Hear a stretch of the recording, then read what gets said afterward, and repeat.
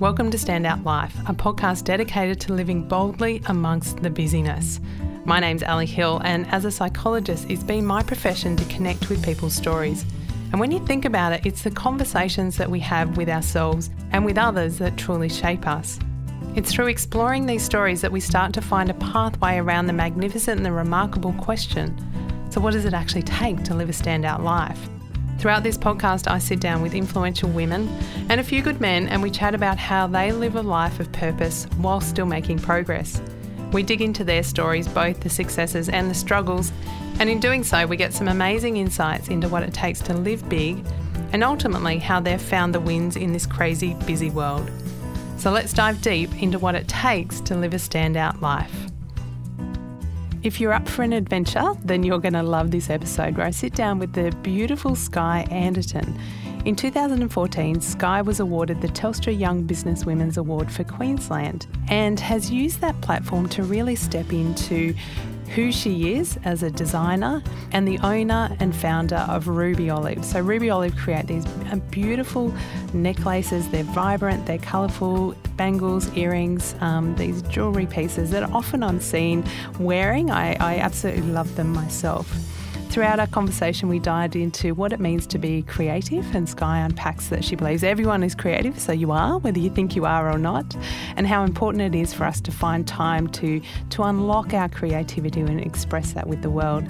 She also is very passionate about creating purposeful profit in businesses and how we need to continue to have these platforms for women to support women in business, not only locally but around the world. Skye is as vibrant as the pieces that she designs and creates, and the conversation we dive into everything adventurous, everything creative, and how important it is to come back to the focus and being purposeful for the work that you do. The beautiful Skye Anderton. So exciting to have you in studio. I understand we are this is a Virgin podcast, all right? Yes. Yeah, I've never done a podcast before, so I'm super excited that you get to pop my cherry. Look, you're in a safe space. You're really fine. I actually want to start because I think it's such a cool story about how you and I even met. Oh, it's so funny. So you can go. Can you tell the story? Look, everything beautiful like this happens after one or two glasses of red wine. And I think it started, I was thinking of going to Uganda with the Hunger Project, and I think we were Instagram friends and, liking each other's posts, commenting, whatever. And I'd seen that you'd been to Malawi the year before. Was it the year before? Yeah. And I just, after a glass or two of wine, I'm going to text this chick. And so I stalked you, and I found your number, and I texted you, and I just said, I never do this, but I just wanted to say hi, and I can't even remember the text message now. It's just I never do this, but do you I want to go on a girl down date or something? I want to catch up for a coffee. And what's hilarious is I was 2 glasses of wine in. This is Friday night. I was sitting down to watch a rom-com with my husband. Got this text message and I went, I totally want to go on a girl date with you. Let's do this. P.S. I never do this either. P.S. I've never done it since. It was fate. It was meant to be. So fate. And I've loved every single minute of being friends with you, Ali. Oh, it's been divine. Absolutely divine. And look, I'm really excited to have you in the studio, and I guess talk about not only your business journey but also some of your creativity journey and some of the ways that you kind of deal with how to keep putting yourself out there in a world that's really, really busy and a lot kind of going on. But we were chatting before the red light went on, before we hit record just now, even about the word adventure, and it sounds like that word has guided you in a lot of ways. How has it guided you? I guess, once you left school, what adventures did you step into? Well, I don't even know how I got attracted to adventure, but just from a really young age, I just always wanted to travel. I always wanted to do things which were out of my comfort zone. Even before I finished university and went on our big travel to the UK, which I'll talk about in a minute, I started a business and was at the valley markets, getting up at 4 a.m. and doing those really kind of things, getting out of my comfort zone. What was your business? It's just making jewellery, making handbags, and that was sort of one of the starts of Ruby Olive, I guess, the vintage days back in the old days. But, you know, when I think I was 18, as soon as I turned 18, I booked a ticket to America, and I wanted to go on a 3-month trip where I did a working holiday visa, a working holiday trip where you get this working holiday visa, and went home, told my mum and dad, and they were like, what? What? You're only 18? And it was the best trip of my life, and it just opened my eyes to so many different things. And from then on, all I wanted to do was just push myself and keep doing all these really exciting things and things that make my heart flutter, really. Going on all these journeys, and journey doesn't have to mean travel, but going on all these journeys where it's enabling me to see a different side of myself, or seeing a different side of other people, or learning different things, and just putting myself out there to experience the world, really. Was that part of your upbringing, do you think? Was that? I don't think so, no. We went to the coast on holidays. We went to New Zealand on a couple of trips, but my mum was a New Zealander, so we always did go there. But, yeah, I don't know what it is. I think I've always just been a little bit different. Something you were drawn to. Yeah. And what about the creativity side of it? So if you were going to the markets at kind of the age of 18 and setting all that up, were you always kind of creative? Were your parents creative? Yeah, my mum's an art teacher. Okay, right. So I've always grown up in a very creative environment. And I've always loved art at school, always did very well at art at school, but really loved that correlation between art and business. And ever since, I remember writing in a journal in someone's yearbook when I was in grade 10, I think, that I would set up a bag business with this girl when we finished high school. And so ever since that young age, I've always wanted to join that creativity and business together. I mean, I never studied business when I was at school. I studied business and marketing when I was at university. But even when I was at university studying business marketing, I did an arts degree in media studies, I still didn't feel that I had the ability to start a business. And I kind of feel that actually getting out there and actually just starting it was more of a learning curve than anything else. Just getting out there, just doing it. The best degree you could have ever done. Best degree, exactly. And all the mistakes I made probably made up for the university degree in terms of the cost, but that's okay. I'm okay with that. Yeah. So we'll dive into the business in a minute, but you mentioned before about travelling over to the UK. What was the impetus to head over there? So apart from loving adventure and loving travel, I had this little business that I was running from the market store. I had a few stores that were taking my product. This is while I was at university, and I got a bit of money to get my ticket to go to the UK, which I ended up buying this ticket to go to the UK. But I was like, how can I build this business any more than what I've built it? Because I'm spending all my time making. I can't actually spend any time marketing this product. I can't spend any more time, getting myself out there. And so I kind of thought, well, I need to go and find some more experience. I need to work for someone else. And so having the adventure in me, I thought, I'm going to go to London and I'm going to get a job, because it's so easy to get a job in London, right?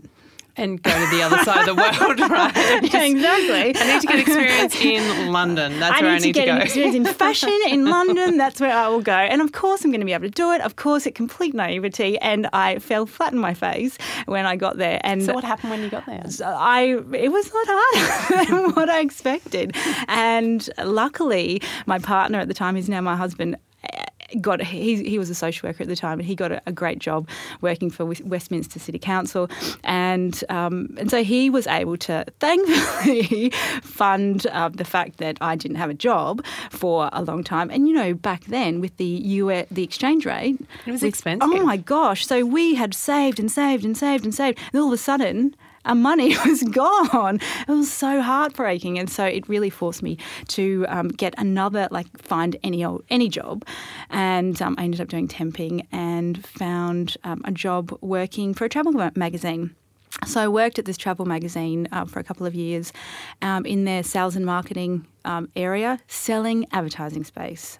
Hated it because I hated picking up the phone, but actually doing that, looking back, was the best experience that I could ever have because it forced me to do something I didn't want to do, and now I'm not fearful of picking up the phone and cold calling or speaking to someone that I don't want to speak to. It sort of smashed my fear on that, which... Or sending someone a text message on a Friday. Well, yes. All the waves coming in. Exactly.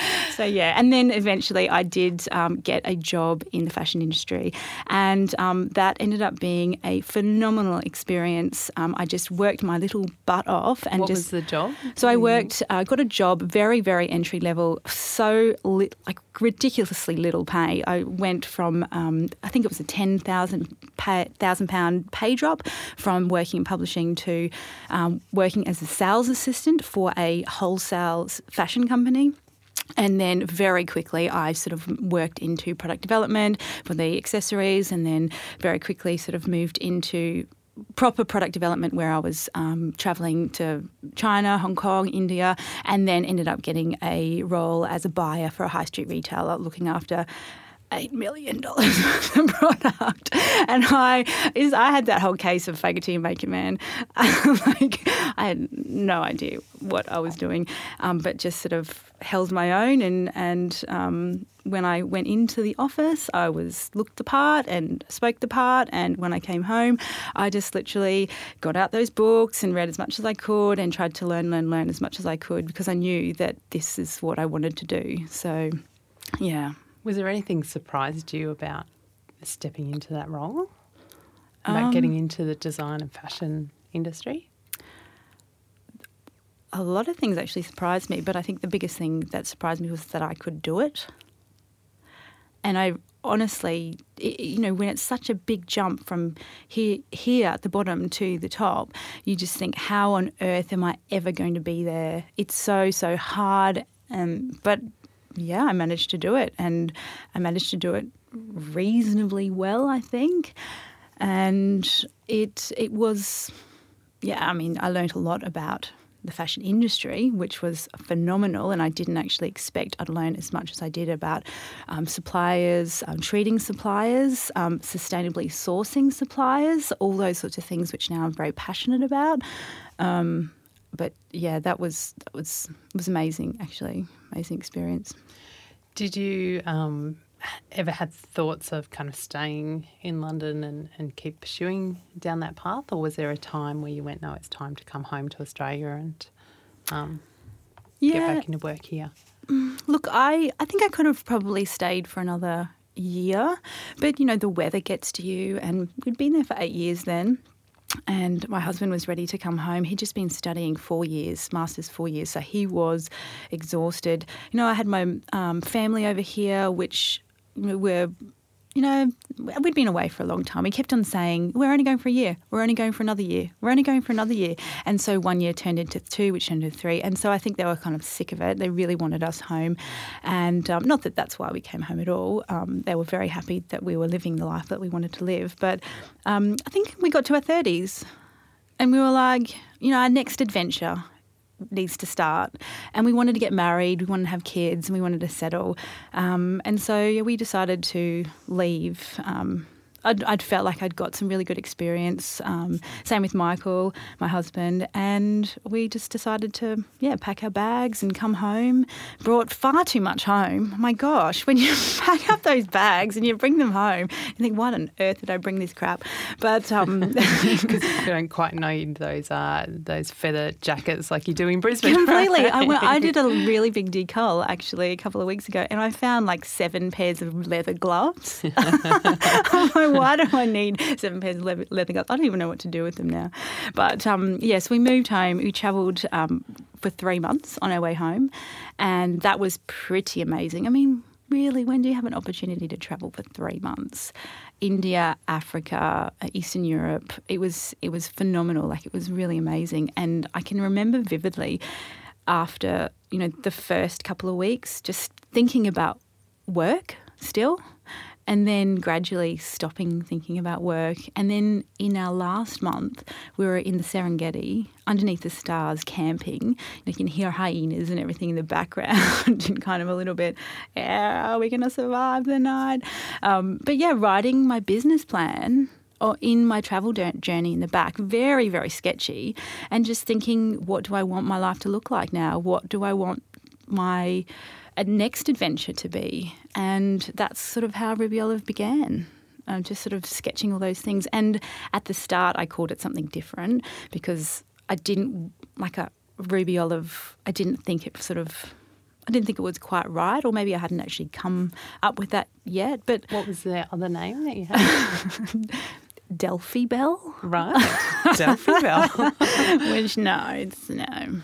But I didn't know what the business was going to look like in terms of products or anything like that. And so what was that choice then to shift it and go to Ruby Olive? How did that come about? I really wanted it to be something meaningful. So I really wanted it to be a business name that meant a lot to me, and Ruby Olive is my grandma. So, and it's 2 colours. It's ruby and it's olive, which I wanted it to be a business which was all about vibrancy and colour and living colourfully, whether that means, living colourfully with colour or living colourfully in terms of zestfully and vibrantly. So does that sum up who your grandma is? I'd like to say yes. Can I say I'd like to say yes? She's beautiful. She's absolutely beautiful. But she's a dairy farmer's wife, and she loves Royal Doulton and flowers, and she's a woman, a product of her age. She's still alive. She's 83 now. And does she love that her name's been immortalised? Well, in this business, or what's her take on that? Look, I send her postcards and I send her stuff, and she's got a little bit of dementia now, and so she doesn't really quite understand. I sent her newspaper articles and things, and just, that's nice, dear. And I think one time her sister laughed at her, saying, oh, yeah, as if kind of thing, as if someone would name a business after you.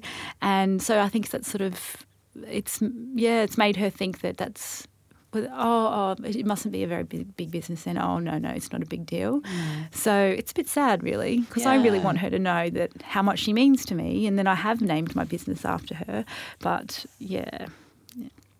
part of that story that you can keep sharing with your kids and even with the customers, because it's a beautiful, beautiful story. So Ruby Olive, you make gorgeous, vibrant, colourful pieces, so earrings, necklaces, bangles, and I'm often seen wearing one of your pieces.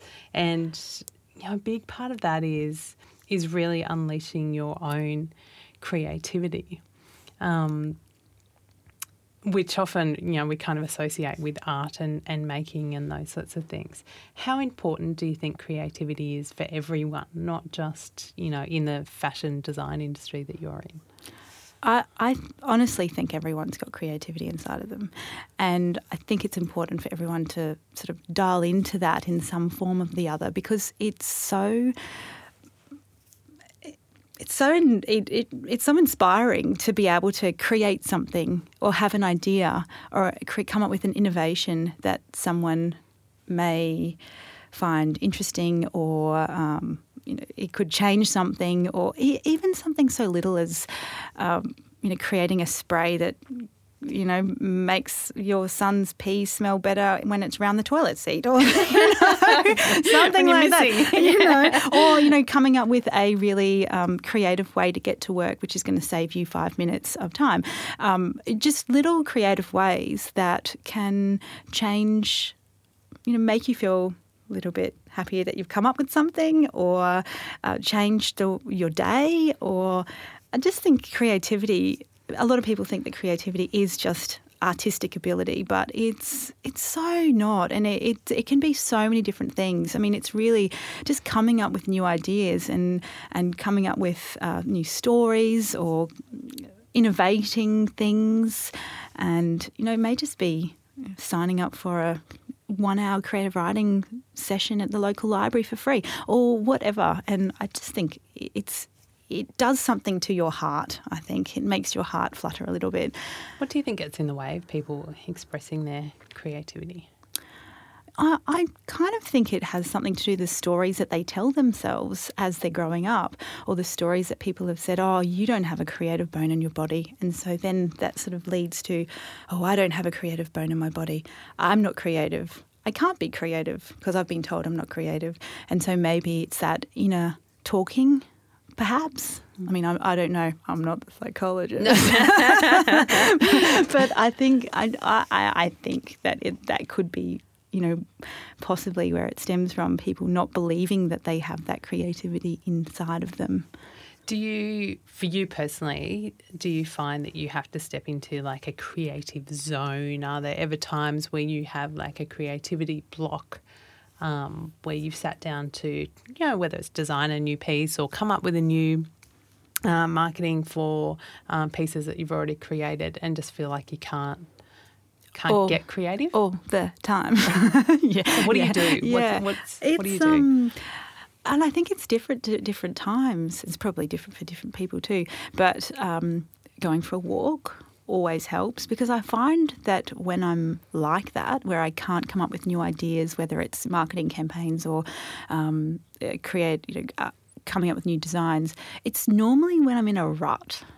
And it's normally when I'm sort of really overwhelmed with stuff. I've got a lot going on with the kids, or I've got a lot going on with work, and I can't make sense of anything because there's just so much crap in my head.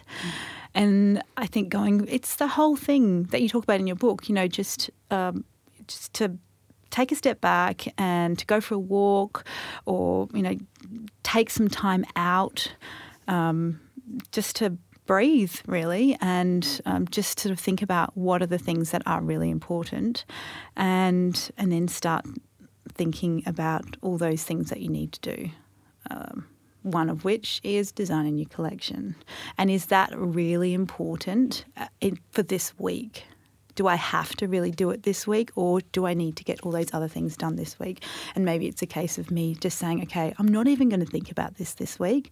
Maybe that's going to be next week, and I'm going to focus on these things. And more often than not, when I give myself permission to not think about those things, that's when my mind goes, oh, I want to think about that thing now. And that's what I've come up with. Sneaky in the shower, best idea ever. Yeah, exactly. Do you have a bit of a creativity ritual or routine?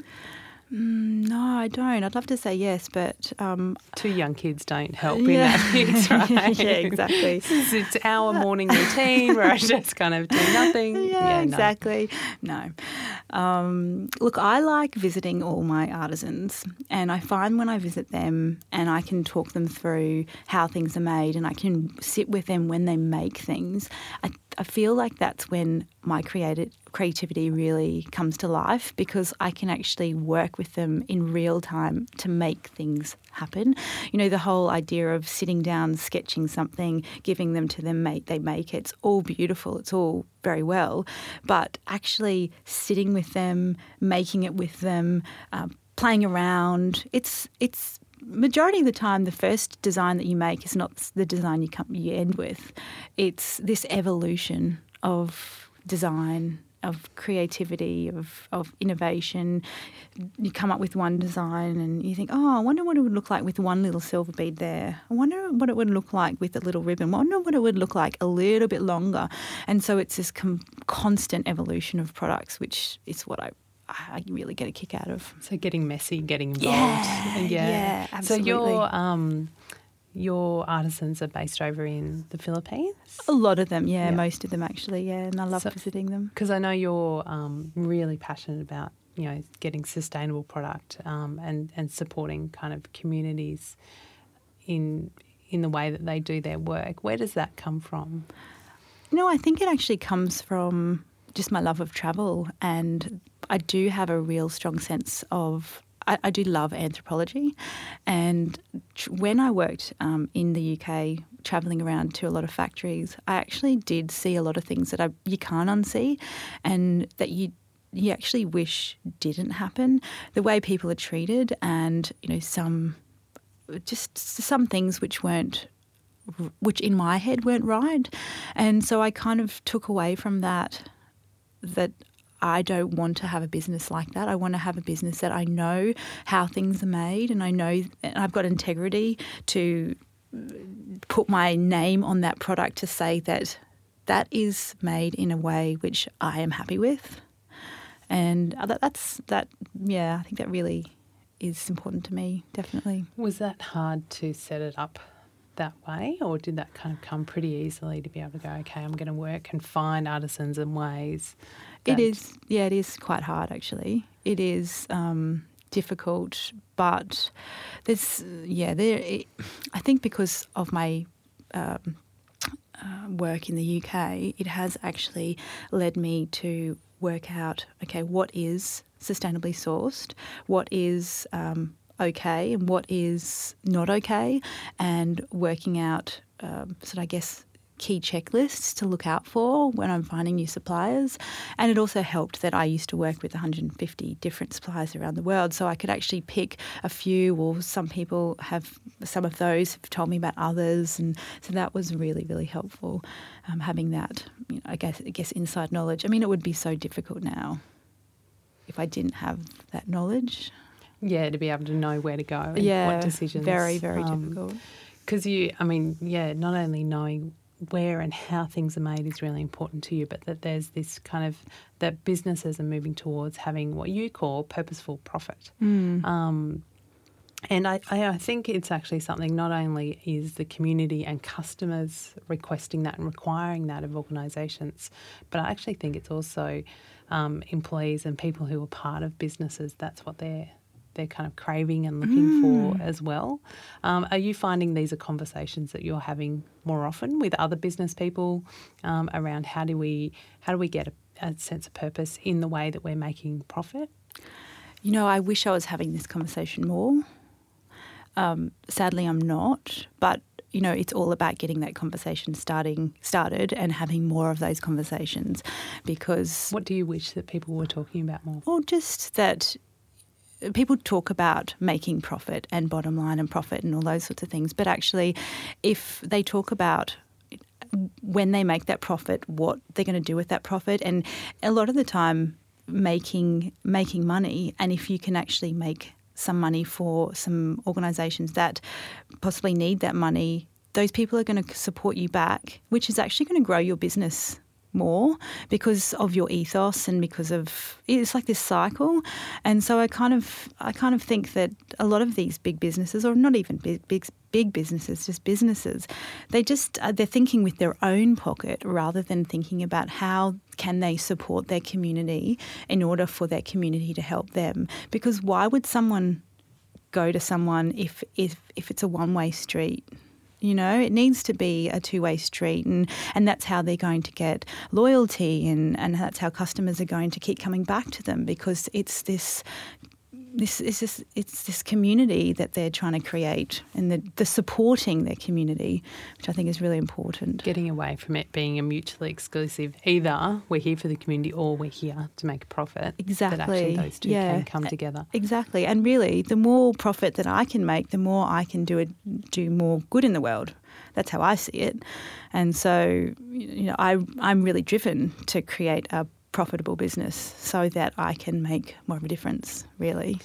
I love that you also talk a bit about creating pieces with stories, that products that have a soul, so to speak. Do you, and imagine particularly with the pieces that you create, that you have seen that design journey where you've actually come up with a concept while you're in the shower or wherever you're going out for your walk, drawn the picture, sat down with the artisans, put the silver ball, or had a play with how it comes about. Do they have a story? Like, do you personally feel connected with the pieces when you see them at the end? 100%. They all have a story. And I know it's so difficult to translate that story into the little tiny description you have on the website or the catalogue. It's so hard. But they all have a story to me. They all have I call them my babies, because they all are like little babies. Some of them are better than others, They're not like children where you can't choose a favourite. I certainly do have favourite babies. What's your favourite? I'm going to find out. Well, there's I've got lots of favourites. Is there one story that stands out to you, I guess? Well, I mean, I guess there's a couple. I'll tell you two. One of them is the Sahara collection, which actually was inspired by when I dreamt up my business in the Sahara Desert. So it has the colours of the desert sky, like that deep blue sky at sort of dusk or sunset, sort of that really deep blue sky. It's got that green for the almost not, they're not cactus, they're kind of these plants which are desert sort of plants. The green of that, the sandy coloured landscape with the red rocks and it just really feels right to me, that collection. And funnily enough, that collection did really well, I think, because I had a lot of my heart into it. The other one which stands out to me is last year, I think I spoke about creativity before, we did a Be the Designer campaign, and we had all these people, all of our beautiful customers, send in designs. We brought one into production, which was the competition, and the person that actually won that competition, Vicky, she just did a beautiful job designing it, and what we came up with, I think, was so beautiful. And the fact that it had this story where she designed it, we put it into production. We had lots of different versions of it because it was a little bit tricky to actually create, which is fine. We're happy to keep going back and trying it. So we went to our community. What do you think of this one? What do you think of this one? And we ended up with this beautiful necklace, which sold out straight away. And $5 from every necklace went to support her charity, which was the Freedom Hub, which I had never heard of the Freedom Hub. And being introduced to it just was amazing. They support women that have been in in the sex slave industry in Australia. So they've been brought from Cambodia or Laos into Australia. I mean, this stuff happens. It's crazy. This stuff actually happens in Australia. It's so sad. But this charity is supporting these women, and they're supporting them with education, and they've got this cafe in Sydney where all the funds go towards this, helping these women. And I was so proud to give $5 from every necklace to this charity, and I just think that's such a beautiful story. It's a gorgeous story, and as you say, it's the part of the conversation that we don't often hear about, but not only the connection to one of your customers designing the piece, but then being able to support a charity that she's so passionate about. Absolutely. And giving it a platform to talk about it even more and more. I love it. Is really powerful. So back in 2014, you were awarded the Queensland Telstra Young Business Women's Award, which is a huge honour and a big part of, I think, where your business had gotten to be recognised on that stage. What was that moment like when you heard your name called out as the winner? Oh, obviously, it was amazing. It was amazing. But, for ages, I had that whole imposter syndrome. I seriously was like, how do I deserve this? I don't deserve this. There's all these amazing women who were up there that are earning more money than me, that have a bigger business than me, that, I could, carry all these different reasons why they were better than me. And they went up there and I was like, what was that about? It took me a long time to grapple with that. And obviously it was amazing, and it was, amazing. I didn't expect it at all. But that whole imposter syndrome seriously exists. Do you still have some of those kind of doubts? Or has that platform sort of helped you actually go, no, this is okay? Yeah, I think it really has. And it's sort of made me stand up tall a little bit and really step into the role as designer.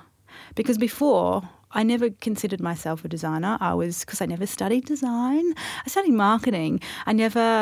I did product development when I was in the UK, and yes, I did do some design, but I never considered myself a designer. And so I never considered myself an entrepreneur. I never considered myself a designer. So when people are telling you, oh, you're one of Queensland's top 40 entrepreneurs under 40, I'm like, hang on, this is a bit weird. Or, Ruby Olive's a designer and owner. I'm like, this is a bit weird. So I think it's just you just have to own it. And I think it's taught me just to step up and just own it, because if I don't believe in myself, how are other people going to believe in myself? And other people going to believe in me? So that has taken a long time to actually realise and grapple with. And I still deal with it. But I think it's getting easier now. If you could go back, even pre, putting in your application for the award, the new you now, what would you say to that version of you that was probably deep into that imposter syndrome? I think what I said was probably all fine and good, but I think I just needed to say it with a bit more conviction. Like just saying it like I really meant it, which I did mean it, but I didn't really believe it, if that makes sense. To wear it like a cape, to really back yourself. To exactly. Go, I am a designer, thank you very much. Exactly, and really believe in yourself, in myself, and really own it, which is hard to do. It is hard to do. And so I think I'm definitely owning it a lot more now, and it's been really good to own it. And I can see the benefits of my business owning it and believing it in myself a lot more. Yeah, if you bring the energy, then people kind of jump on board with that as well. What's the next piece of the puzzle for Ruby Olive, but also for you, stepping into, I guess, designer space, leader space, business space? What's next? Look, my book's always open, so I'm always open for new exciting ideas and challenges, new adventures. But I think the big thing for this next year, for me personally, is just to focus, just take it easy a little bit and just not be so crazy. Last year was a really, really busy, crazy year. And I think I just want to take a step back and try really hard not to be so crazy busy. And I guess in our Ruby Olive front, I really want to try and collaborate with some really amazing women, a bit like what we did with the Be the Designer campaign with Vicky and supporting her charity. I really want to find some really cool, interesting women and not necessarily do a competition, but although we are going to do a competition as well, but just see how we can tell their story in the way of a necklace, which I think, or a bangle or a pair of earrings or whatever, or a collection. So just creating a story and helping tell their story, but also in a really fun, quirky, unusual way, and hopefully supporting them and supporting their chosen charity as well. It's really interesting. How are you going to unpack that? Just connecting with customers and I love it. Yeah. Oh, watch this space. We don't know yet, but I just think I love the concept, and I'm sure we can make it happen somehow. Yeah. So if you want your story embodied in necklace form, get in touch with Sky and we'll see how that comes together. I love it. You've also, and you were saying last year was a crazy, crazy busy year. One of the things you did do was actually launch over in the US, take your products over there. What was the decision behind doing that? Yeah, I think it was just a really big market, and we started getting a couple of orders from America from customers just randomly, and they sort of grew. We started getting more and more customers from the UK, and so we thought, obviously there's a market there, and we had a couple of customers which were really good customers that used to tell us, where can I buy, your stuff in the States? I love it. So we thought, okay, well, I love a bit of an adventure, as you know, a bit of a challenge. Get me on a plane, I'll be there. Exactly. So, I did something I never expected I'd do. I did my first trade fair on my own with Ruby Olive. I've never done a trade fair in Australia, which is bizarre, I know, although I do sell wholesale. But I went to the New York Trade Fair, which is a wholesale trade fair where all the buyers from all the amazing stores go. And we didn't get a great spot because it was our first time, we were international. They don't really prioritise people like us. But look, just to have a presence there was pretty amazing, and we got snapped up by some amazing stores. And actually, what surprised me is that we are now in the Chicago Arts Institute, the Dallas Museum of Modern Art, the San Francisco MoMA, I can't even speak, an art gallery in New York, amazing art gallery actually in Washington. We're in art galleries all over the States, and which is phenomenal. We're in a couple of lifestyle stores as well, but I was taken back, and we had the Smithsonian Arts, the buy for the Smithsonian Art Institute or Scientific Art Institute, really, really amazed and just absolutely loved the range, but, wanted to wait until we had distribution in the States.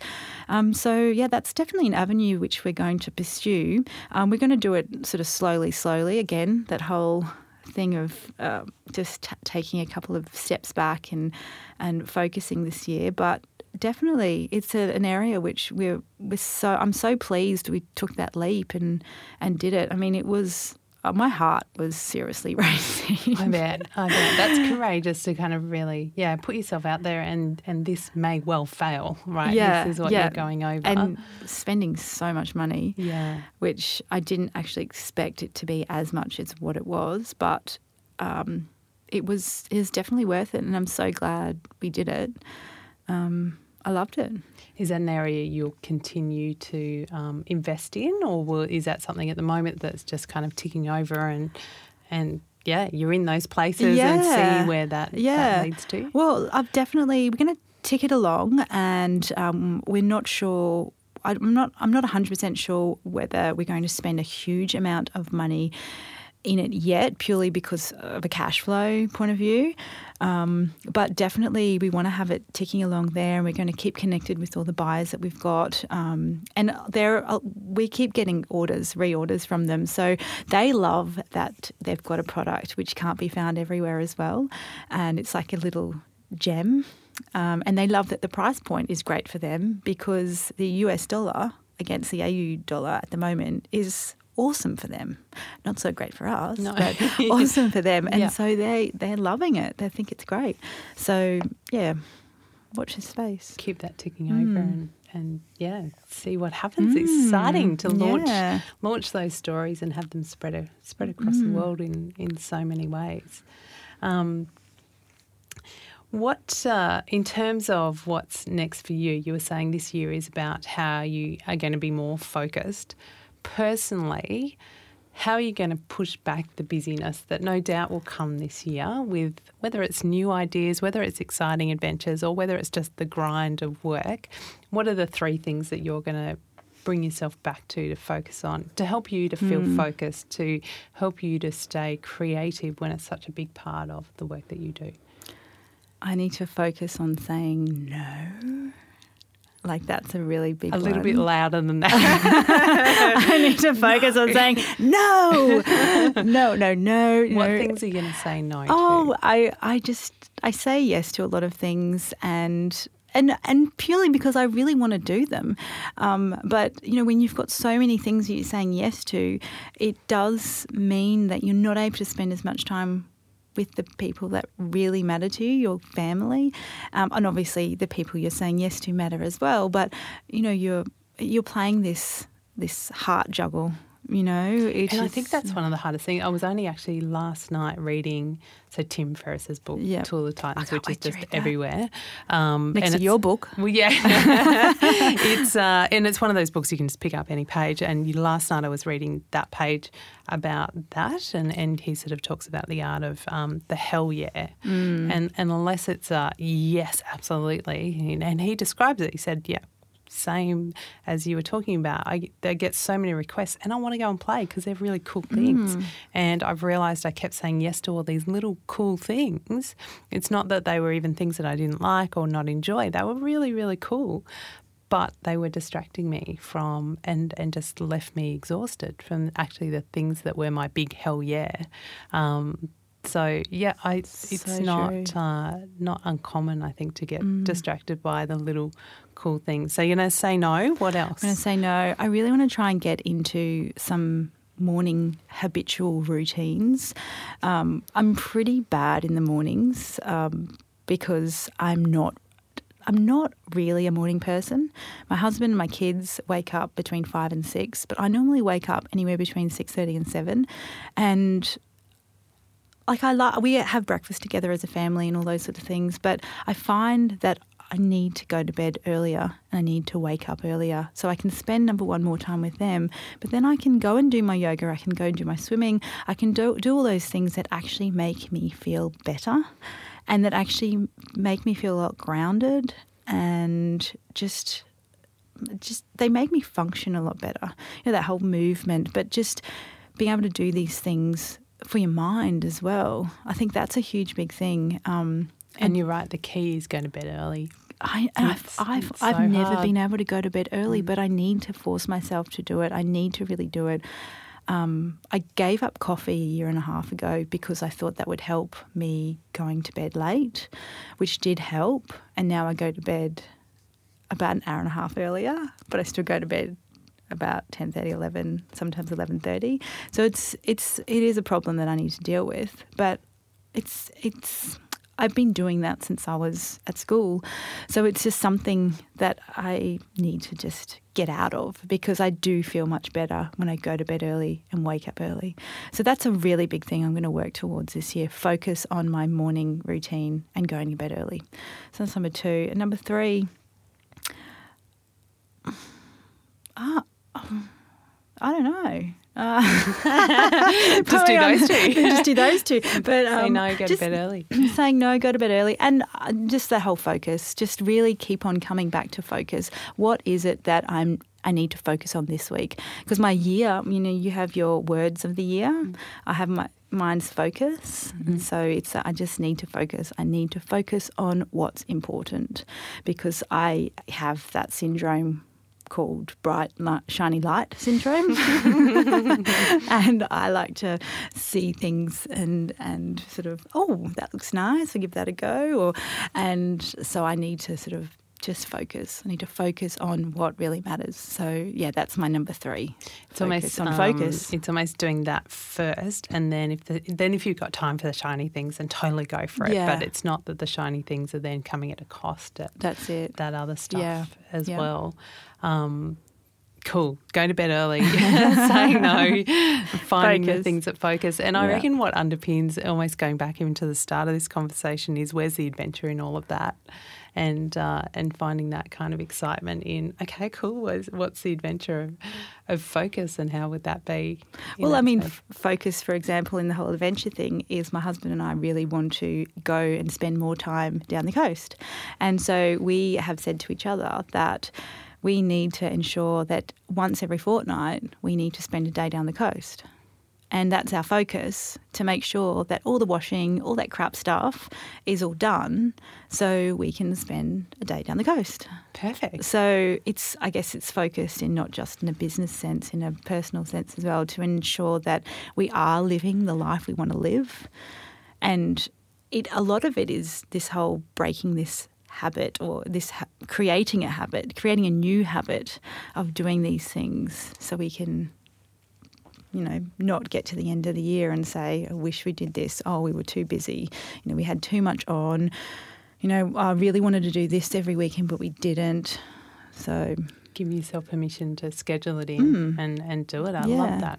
Come down the coast, come and hang with me more often. So good. So to come full circle, the name of this podcast is called Standout Life.